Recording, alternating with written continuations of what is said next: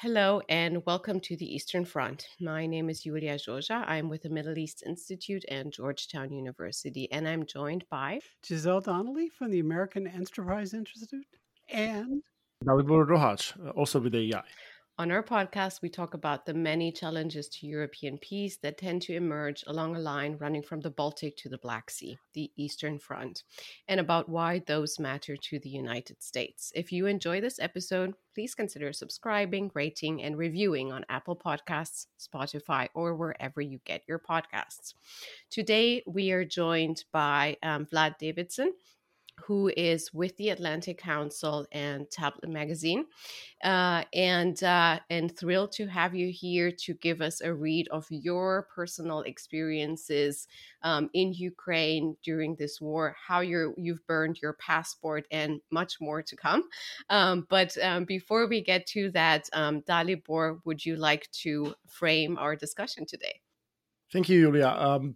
I have Vlad's resume or short bio from the Atlantic Council website in front of me, and as I'm reading through it, I realized that none of this information really does justice to his larger than life personality and dandyism and his delightfully reactionary uh, affectations. I mean, it's almost as if Wes Anderson and the late Kenneth Minogue had a baby. what a horrible image that is. I think that baby, he or she would have some of the same idiosyncrasies as Vlad. Vlad was born in Tashkent.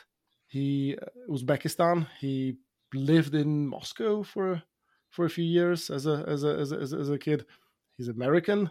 He now lives in France, where he writes a lot about Eastern Europe, the post-Soviet space. He produces documentaries. He's the founding editor of the Odessa Review, a sort of intellectual, culture-focused quarterly that looks at that sort of post-Soviet space. And maybe one way to sort of get this conversation going is to really go back to February. So in a delightful piece for the Spectator magazine, Vlad writes that he spent much of February sitting around lobbies of high-end hotels in the company of journalist friends, ordering drinks on their expense accounts. And he was in Kiev when the Russian attack started. His delightful Ukrainian wife was back in Paris, and then he was immediately summoned to collect their nieces and get back to France, which he did. And since then, he's been to Ukraine again. I think it would be just interesting to sort of hear more about that story and what sort of the strongest moments from really the early hours and days of the war and the period leading to the war were for you, and what sort of memories you will be keeping for the many years and decades to come.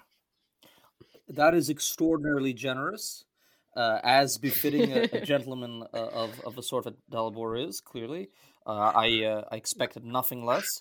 He is correct about my aesthetic being in the world, my affectations, my my habitus, and my world historical being in the world. He's correct about all these things. I am very happy to be here. I'm very, very pleased to be able to discuss what I've been through and what I've seen. So there's a lot to unpack there. Let's start with the fact that I've been a Russia, Ukraine, Belarus guy for about 10 years. I've been covering this story for a very long time, and I'm deeply immersed in the story. I'm an Eastern European. 10,000% an Eastern European, even though I was born in Central Asia and reared in America. I grew up in the diaspora, and I grew up very much in a Russian-speaking household and in a Russian-speaking diasporic context. And unlike my sister and my cousins who became thoroughly American, I somehow retained many of my Eastern European weirdo affiliations, if not affectation. So, like a salmon returning to the waters, I came back to Ukraine and Belarus, where I spawned, where my ancestors were spawned, in order to continue working on the region. And I'm very deeply embedded psychologically in the region. I consider these to be my lands. This is my culture. This is my war. These are my people. I'm a reporter, but I very much have skin in the game. So I've written pieces where I talk about how difficult it is to be a reporter, an analyst, a participant, and also in some ways a victim at the same time. Not to make it look like I have any sense of grievance, but I had to get my friends and my relatives out, and actually that took away from my experience of reporting, because I had to take time out of my life in order to literally get family members out of the country.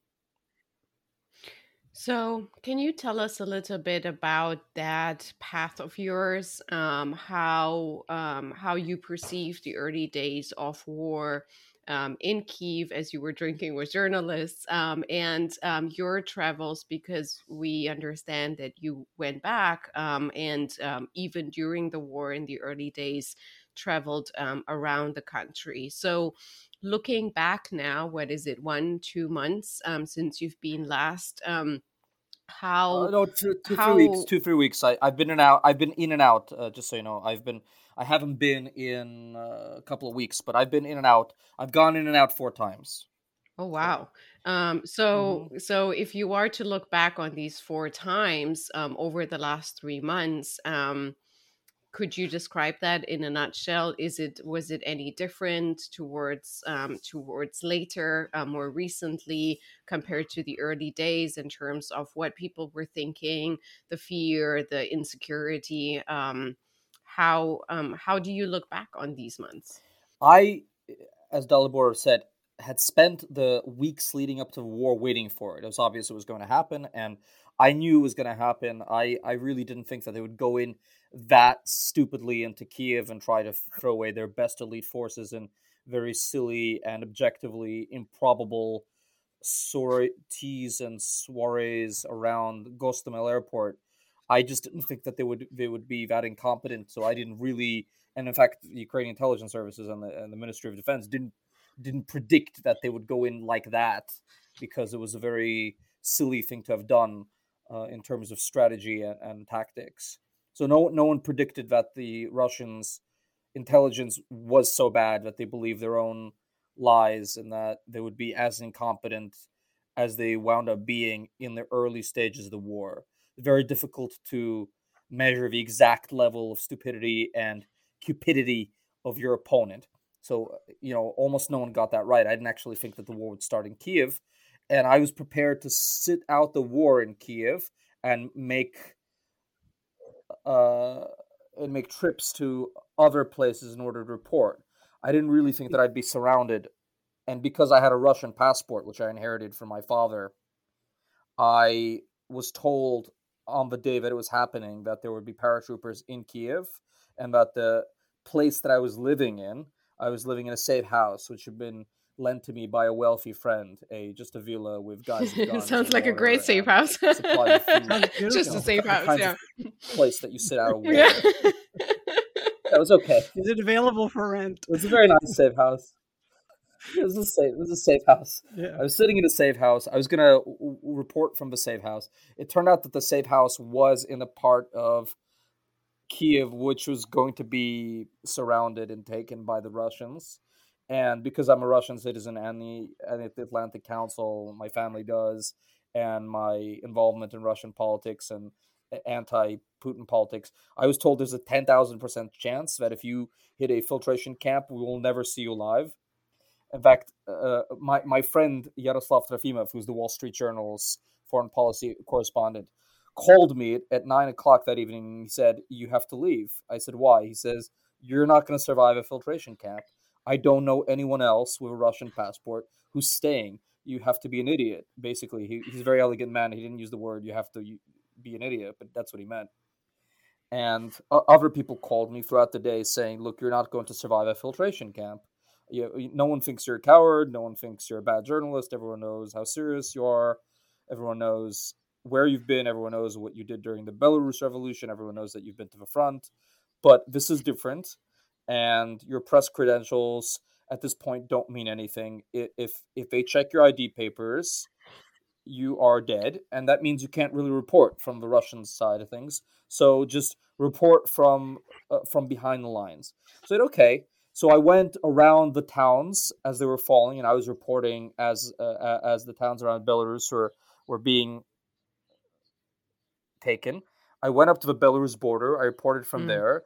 A friend in British intelligence and another friend in the British Ministry of Defense told me that the Brits thought that the Belarus army was supposed to come in right where I was, operating about 50 kilometers from the Belarus border, and they told me you're in the wrong location again. So I kept moving around. I Remind me went not to go war to reporting with you.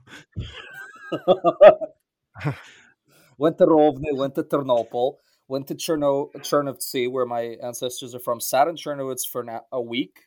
My wife called me and she said I have to get my nieces and my cousin and my brother's sister out of Odessa. They are people who've never really traveled anywhere. In fact, the little girls didn't have passports; they only had ID papers, and the grandmother only had like a Soviet era internal documents. So she'd never really, she's one class of people, the mother-in-law, the grandmother, who was declassed by the collapse of the Soviet Union. There's all these people who used to fly around when the Soviet Union made flying democratic, but they haven't been on a plane in 30 years or 32 years. So she didn't have the habit of going to the airport. And the little girls had never been out of the country, and the mom and the cousins, they just only traveled by train, and there were no men around. They'd really didn't know what was going to happen on the border. It's difficult getting out of a war zone if you don't have those habits of traveling. Not to be a snob, and these are middle class people. They're computer programmers. They're not, Farmers or they're not. If they're not farmers, they have the money for train tickets and plane tickets. They just don't have the habits of going to the airport. In fact, when I took them a little tirade, when I took them to the French embassy in Romania in Bucharest in order to get them paperwork, it was fascinating. I took them to the French consulate, and the French embassy was fussing around us because my wife and I have good connections, and the consul there was a friend of ours who had served in Kiev and Odessa. So they were taking extremely good care of us because we were a known quantity, and important people called asking for them to expedite the paperwork. And my relatives, they were standing there staring at the metal detector at the consulate entrance, and the consul says, "Are your relatives okay?" I said, "Oh yeah, they just never seen a metal detector before. It's the first time. They've never been to the airport." So I had to take them out to France. I got them out to France. Oh. I took a week off, came to America, did some fundraising for the Ukrainians, came back to Poland, was there for the big Biden speech, crossed back into Ukraine. I was actually with Sean Penn. This is well known. I was his fixer and translator. I'm not allowed to say what it is that we were doing or who we were talking to, but if you Google around a little bit, we were running around Lviv. I came back a week later to Poland. I reported on the refugee crisis. Came back to France, and then did a couple of more trips to Odessa through Moldova. So I've been in and out through every border: the Hungarian, the Romanian, the Polish, and the Moldovan. I know every border crossing in and out now. And my friend David Petrikarakus and I, a wonderful friend, a wonderful colleague, and I spent weeks traveling around Odessa. He just put out a piece today, in fact, about me and how funny I am on Herd. You should read that. It's my origin stories in it. It's a really fun piece. And we went to Rubezhny, we went to Dnipro, we went to Nikolaev, we went to out to the front. We came back to Odessa, and then I had to take my father-in-law out, who lives next to the airport, once they started bombing the airport. He said, "It's time to go." I said, "Okay," and I took him to France. So that's my story. The Unheard story was at least up online last night, so I had it's a great read. I commend it to our listeners as or second the commendation. Thank you. But it did raise a couple of points that I think you might be uniquely able to address. I mean, and I think it would be helpful to clarify for our audience. Alas, many, especially people who believe that they're well educated in this country, sort of believe that. I mean, there's still kind of a residual difficulty in distinguishing between Ukraine and Russia. Yeah, sure. And especially so when it comes to Odessa, which is such a storied city of the Russian world. Right. The Ruski Mir. Yeah, and I think there were sort of lines in the Unheard piece about pulling down Pushkin statues, which it would be understandable, perhaps both lamentable and understandable at the same time. But if you could sort of give us your take on the divergence between the two cultures, and particularly that is obviously being exacerbated by the current conflict, I think that would be a useful thing for Americans to try to better grasp. Yeah. So Russia and Ukraine are two separate states. They are. Wait a minute. Can we go over this one more time? Thank you. Please go on. All right. Fast forward. Okay. 2 minutes. So the cultures are commingled, and the diasporas are commingled, and the ethnicities are commingled, and to a large extent, who's who ethnically doesn't matter. And they are Slavs, both of them, and they share a history of the church, although many Ukrainians are of the Greco-Catholic Church as opposed to the Orthodox Church. So the traditional, let's say, Northern Ireland divisions between who is a Ukrainian and who's a Russian and who's an Eastern Ukrainian are hard to map onto ethno-religious linguistic divides. This is very much a political identity, a cultural identity. We Donnellys know a Protestant when we see him. Yeah, right, yeah, absolutely, yeah. So you go to Northern Ireland, and you say who's Catholic, who's Ireland. They always know. And being an outsider, I have no idea how they can tell. And the flags are out in every village. Well, the flags, yeah, okay, fine. But it's also, it's not like Russians or Ukrainians are physically different. They're all intermarried. There's no such thing as a purity of culture or linguistic identification. The language stuff is completely a non-existing thing. It has been for a long time. The West-East divide does not map onto language, and anyone who says that it does really doesn't know anything. So it's really about regional identity, and it's really about the future and the past. So Ukraine is a political nation. It's full of all sorts of different people, and it has 15 different kinds of churches in it, including the two heads of the Muslim faith. It has Crimean Tatar Muslims, and it has normal Muslims. It has huge Jewish communities, and it has many, many, many Christian denominations, ranging from the Greco-Catholic to the Catholic to the Protestant to the numerous schisms within the Orthodox Church to the Armenian Church to Anabaptists to every kind of Protestant faith that you can think of. Has Jews for Jesus. It has everybody you can think of. It's a very, very, very multiracial, multi-ethnic polity with all sorts of different people, and who's who does not map on, yet again, onto linguistic or ethnic or religious or regional identification, more or less, although there is some of that. This isn't so much a civil war, and anyone who says a civil war is downplaying the Russian invasion, as it is a late-stage division of political nations as a late-stage outcome of the collapse of the Soviet Union. So the way the Ottoman Empire kept dissolving into the late 40s, the Soviet Union is still dissolving. and new political nations are being born as decommunization and de-Russification and other sorts of political processes are taking place long after the dissolution of the Soviet Union. It took 25 years for those processes to start, or 19 years, however you count, to which Maidan. But they began now. The Russians are going in the opposite direction as they want to have a authoritarian kleptocratic state. They've cobbled together a nostalgia memory politics, looking back towards the Soviet Union minus the economics and the brotherhood of man. And the Ukrainians are basically looking forward to a national future, which could be in the European Union, it could not be in the European Union.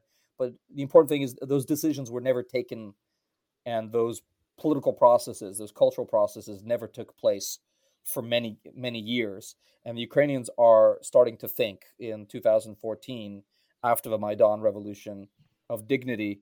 What is it this country is going to look like? What is the future? What is the culture independent of a Russian culture? What are the films that we're going to be making independent of Russian films?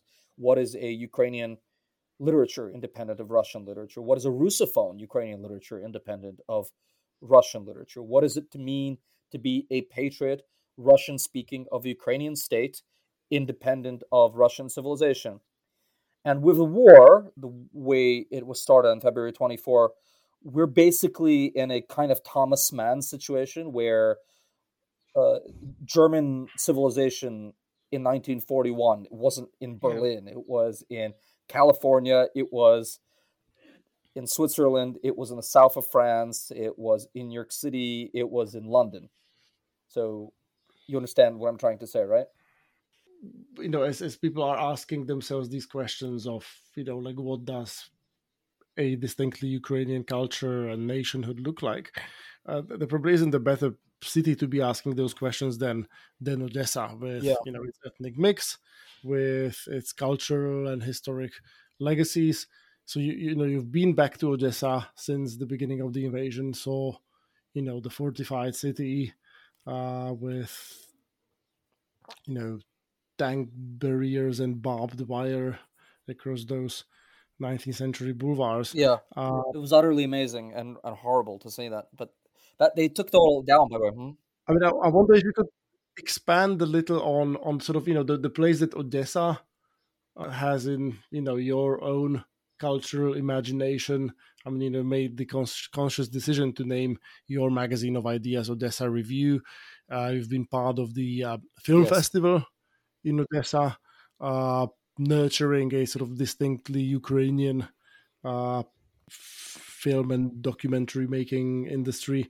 So if you could maybe tell us a little bit about, like what role the city plays, in your imagination in Ukrainian cultural life. We all know it's a port, and it is being blockaded by the Russians.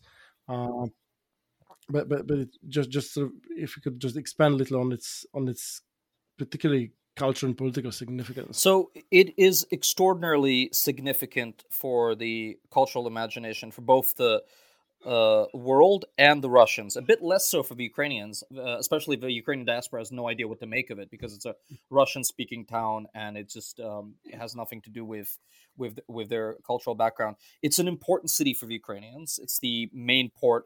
It became the main port of the Ukrainian Navy after Sevastopol was stolen from the Ukrainian state by the annexation of Crimea in 2014, and it is the main export port now for grain for the Ukrainian state. It's being blockaded now. It is useless as a port at this time, and that fact may very well lead to a worldwide famine and millions of Africans and Arabs moving into the West, making the 2014-15 political crisis in Europe look like a child's play. So I hope there is no famine because of the Russians, and I hope that lots of people in their countries stay where they live and are not forced to move in order to find bread. So that's just the security ramifications of a city. Culturally, it's a melting pot which has very much a distinctive and very personal sense of itself, which keeps an aloof process from kind of aloof distance from the rest of the country. I wrote my first book about it called From Odessa with Love. And I learned reporting it that the intelligence services of Ukraine until recently didn't fully control it. The Odessa SBU was very much focused on itself and didn't always respond to the requests and even demands of the authorities back in Kiev, which is very much historically the way that Odessa has been run. It's just an independent city-state with Hong Kong type anti-tax, free tax regime. It's the center of a lot of smuggling and a lot of other sorts of criminality, which is why it's so charming and so interesting.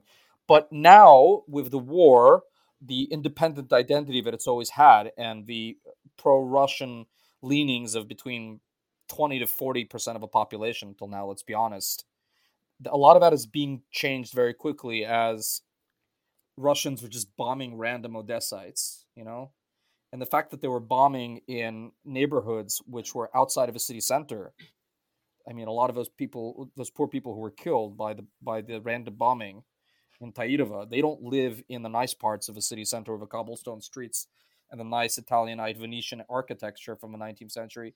They live in Soviet boxes in the outer parts of town where the working class or normie people live. And so the fact that the Russians hit those parts of town with their cruise missiles, that did nothing to make those people want the Russian spring to come any faster. It's changing, is what I'm trying to say. Okay. If I could ask a quick sort of related question. You had just a wonderful piece the other day reporting from the Cannes Film Festival about Ukrainian documentaries being shown there. Oh, thank you. Well, it made me both want to avoid thinking that they were great. There would be great but terrible films to watch. Yes. Horrible in their content, but compelling in their narratives. But I also, you had a few sort of side comments about the response of the French audience. I think we will call on you as also a resident of Paris to answer yet another conundrum, like what the heck's going on with the French in regard to this, I don't know war. That one. Yeah, so I'm just that is a softball question meant to draw you out on any one of those aspects. Yeah. Thank you. So I just returned from Cannes, which I cover every year, and my wife is a filmmaking producer, and she's part of nascent Ukrainian film industry. Her name is Regina Davidzon, and she makes films, and so we're deeply embedded in the Ukrainian film industry, and which is, by the way, tiny. It's like 100 people. They all know each other. And that includes the producers and the cameraman and the actors, and it's just a tiny film industry for 40 million people or 35 million people, whatever it is now.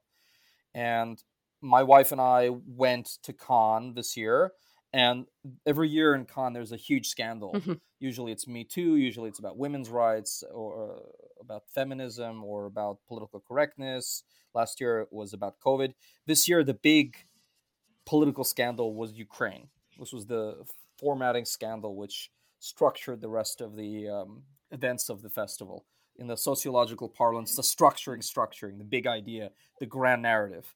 So the big thing this year was the Ukrainians. And of course, the Cannes Film Festival discourages, like the Olympics, national politics and nationalist politics. But they couldn't avoid a war in Europe, and they didn't deal with it exactly elegantly.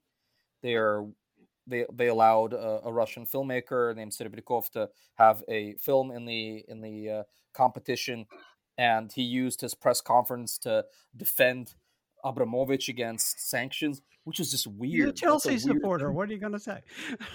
It's just weird, In the middle of a war, I just want to take my 2 minutes at my press conference in the Palais on the Croisette to say that the worst thing about this war is the sanctions against Mr. Abramovich. That's very important. So there's that, and there were naked young women running around on the red carpet with their breasts out, fighting for Ukrainian women's rights. There was Was a it the Famine group? it was a woman associated with the Femin. Yeah, I mean it's already not a new thing, but it was a Femin associated young lady with a Femin toolkit of her breasts out with the Ukrainian flag painted on her torso. There was a posthumous documentary shown by the Lithuanian filmmaker.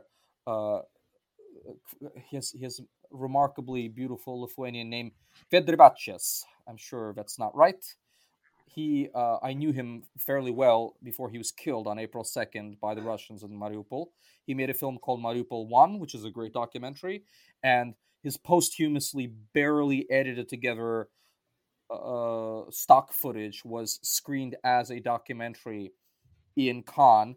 It was edited in 30 days before the start of a festival, in between the 30 days of his death and the start of a festival, by his fiancée. And the film's not great because the film's just not finished. It's an important document, but everyone knows that it's not to be judged as a finished product of the war. But it is a document of the war that was shown at Cannes. And also there was a film called Butterfly Vision, which was very important and very interesting, by friends of mine. It was directed by Maxim Nakoniechny, the really, really interesting young Ukrainian filmmaker. And that was a very serious attempt to deal with the outcomes of this conflict using film. And it was a very, very probably the first serious Ukrainian docu-drama war fiction film, whatever you want to call it. And there French people are crying watching it, sitting next to me. So it was a remarkable time to be at Cannes, and the Ukrainians made the French people at the festival who run it very uncomfortable with our flags. And go read my piece in Tablet if you want to know more.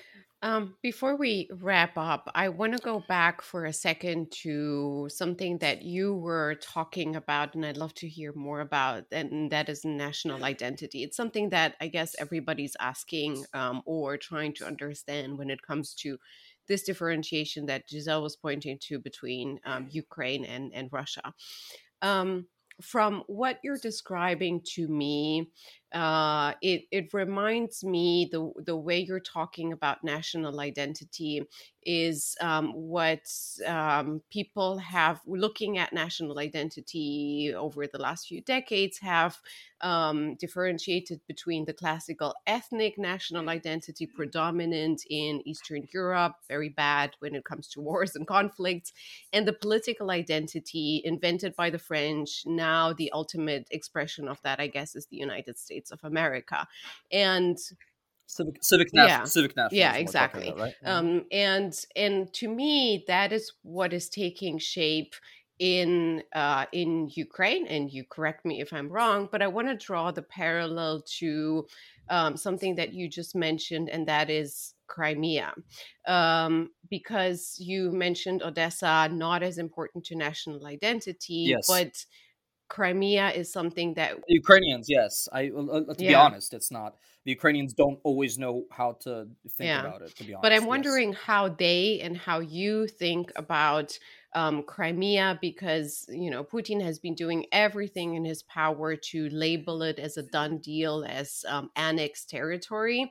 Now, of course, it's connected to the food crisis. Now I can plug in the article that I've published today on why it is important to return Crimea. We'll plug it into along with the Unheard. But I'm wondering, basically, how do you see among Ukrainians and for yourself Crimea, Sevastopol, particularly as being associated with national identity of Ukraine as opposed to Russia, and how Ukrainians are thinking about that as the war is dragging on? Well, look, clearly Crimea is internationally acknowledged, legitimate Ukrainian territory. Ukraine controls or should control the narrative about it, and and Crimea is Ukrainian. Obviously, it's not going to be easy to get it back. The Russians have fortified it and put nuclear missiles there and changed the composition of the demographics of the populations, what imperial states do. A lot of people were deported, a lot of people were imported. The Crimean Tatars, who were the bedrock of the resistance, were obviously the most motivated to resist. They've been prosecuted and persecuted and driven out, and their young men sent to the Russian army and other places. So obviously, it's a much more difficult situation than Odessa, which is not under the control of the Russians. And I do hope that the Ukrainian state gets Crimea back, but it'll be difficult. And it would probably require the collapse or the dissolution of the Russian imperial state for that to happen. And already having burned my Russian passport live on television with Estonian President Tuomas Ilves holding the Russian passport, I'm happy to say this. They've caught a lot of bad karma, and it wouldn't be a bad thing for everybody if the Russian state became a bit smaller and stopped oppressing. But I just committed another major crime according to Russian legislation, calling for the collapse of the territorial continuity of the Russian Federation.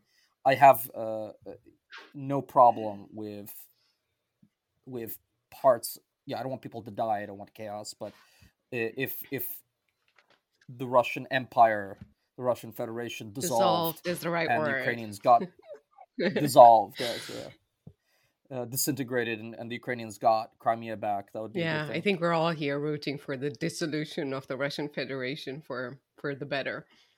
I mean, look. I mean, things didn't have to happen the way they did. Russia didn't have to develop the way it did, but things were they developed that way because of path dependence and because of the in the authorities, and we're not gonna go back to the 90s to talk about why things ended up the way they did. But basically, Russia has decades of very difficult soul searching and itself doing a process of a quote unquote denazification, kind that it's threatening to the Ukrainians on itself. The Russians would need to deal with their own deep insecurities and internal problems in order to become a liberal democracy, the way that the Japanese did after the war, the way that the Germans did after the war. That's a serious process that the society needs to engage in, not dissimilar from mass psychoanalysis. But everyone knows that you can't get someone to go to a shrink if they don't want to. People have to want to make differences for their own mental health and well-being. And so the Russian population also needs to reject Putinism and reject the militarization of a society and reject their kind of unseemly brew of nostalgia for the Soviet Union and Russian greatness and Russian imperialism. And they would have to really engage in a lot of very difficult soul searching and psychoanalytical processes in order to become healthy, and they're not there yet. Maybe losing the war will make them think about it. Maybe not. Yeah, I was going to say that prior to dissolution usually comes a little bit of battering and smashing. It's difficult for imperially minded people to self-correct. Sure, yeah. Back in the 80s, a friend of mine had a bumper sticker that said, "I'd rather be smashing Soviet imperialism." And there's a spirit there that perhaps the Ukrainians can reinstill in the West more broadly, but that's probably a topic for another show, which I hope we'll do very soon. Julia, I yield back the balance of my time, as we used to say in Congress.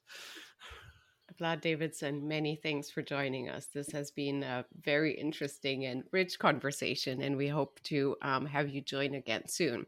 From me, Julia Joja, and my friends Giselle Donnelly and our dear departed Dalibor Rohach, who had an appointment to run to. Thank you so much. Thank you so much for having me. Let's do this again soon. Sounds like a plan. Thank you for listening to the Eastern Front, a podcast dedicated to security challenges that have erupted along the line running from the Baltic to the Black Sea. You can find more episodes and additional content on our website, ai.org, Apple Podcasts, Spotify, or wherever you get your podcasts. Please get in touch with us on Twitter using the hashtag EasternFrontPod. If you enjoyed this episode, please consider subscribing, rating, and reviewing us. Thank you, and until next time, goodbye.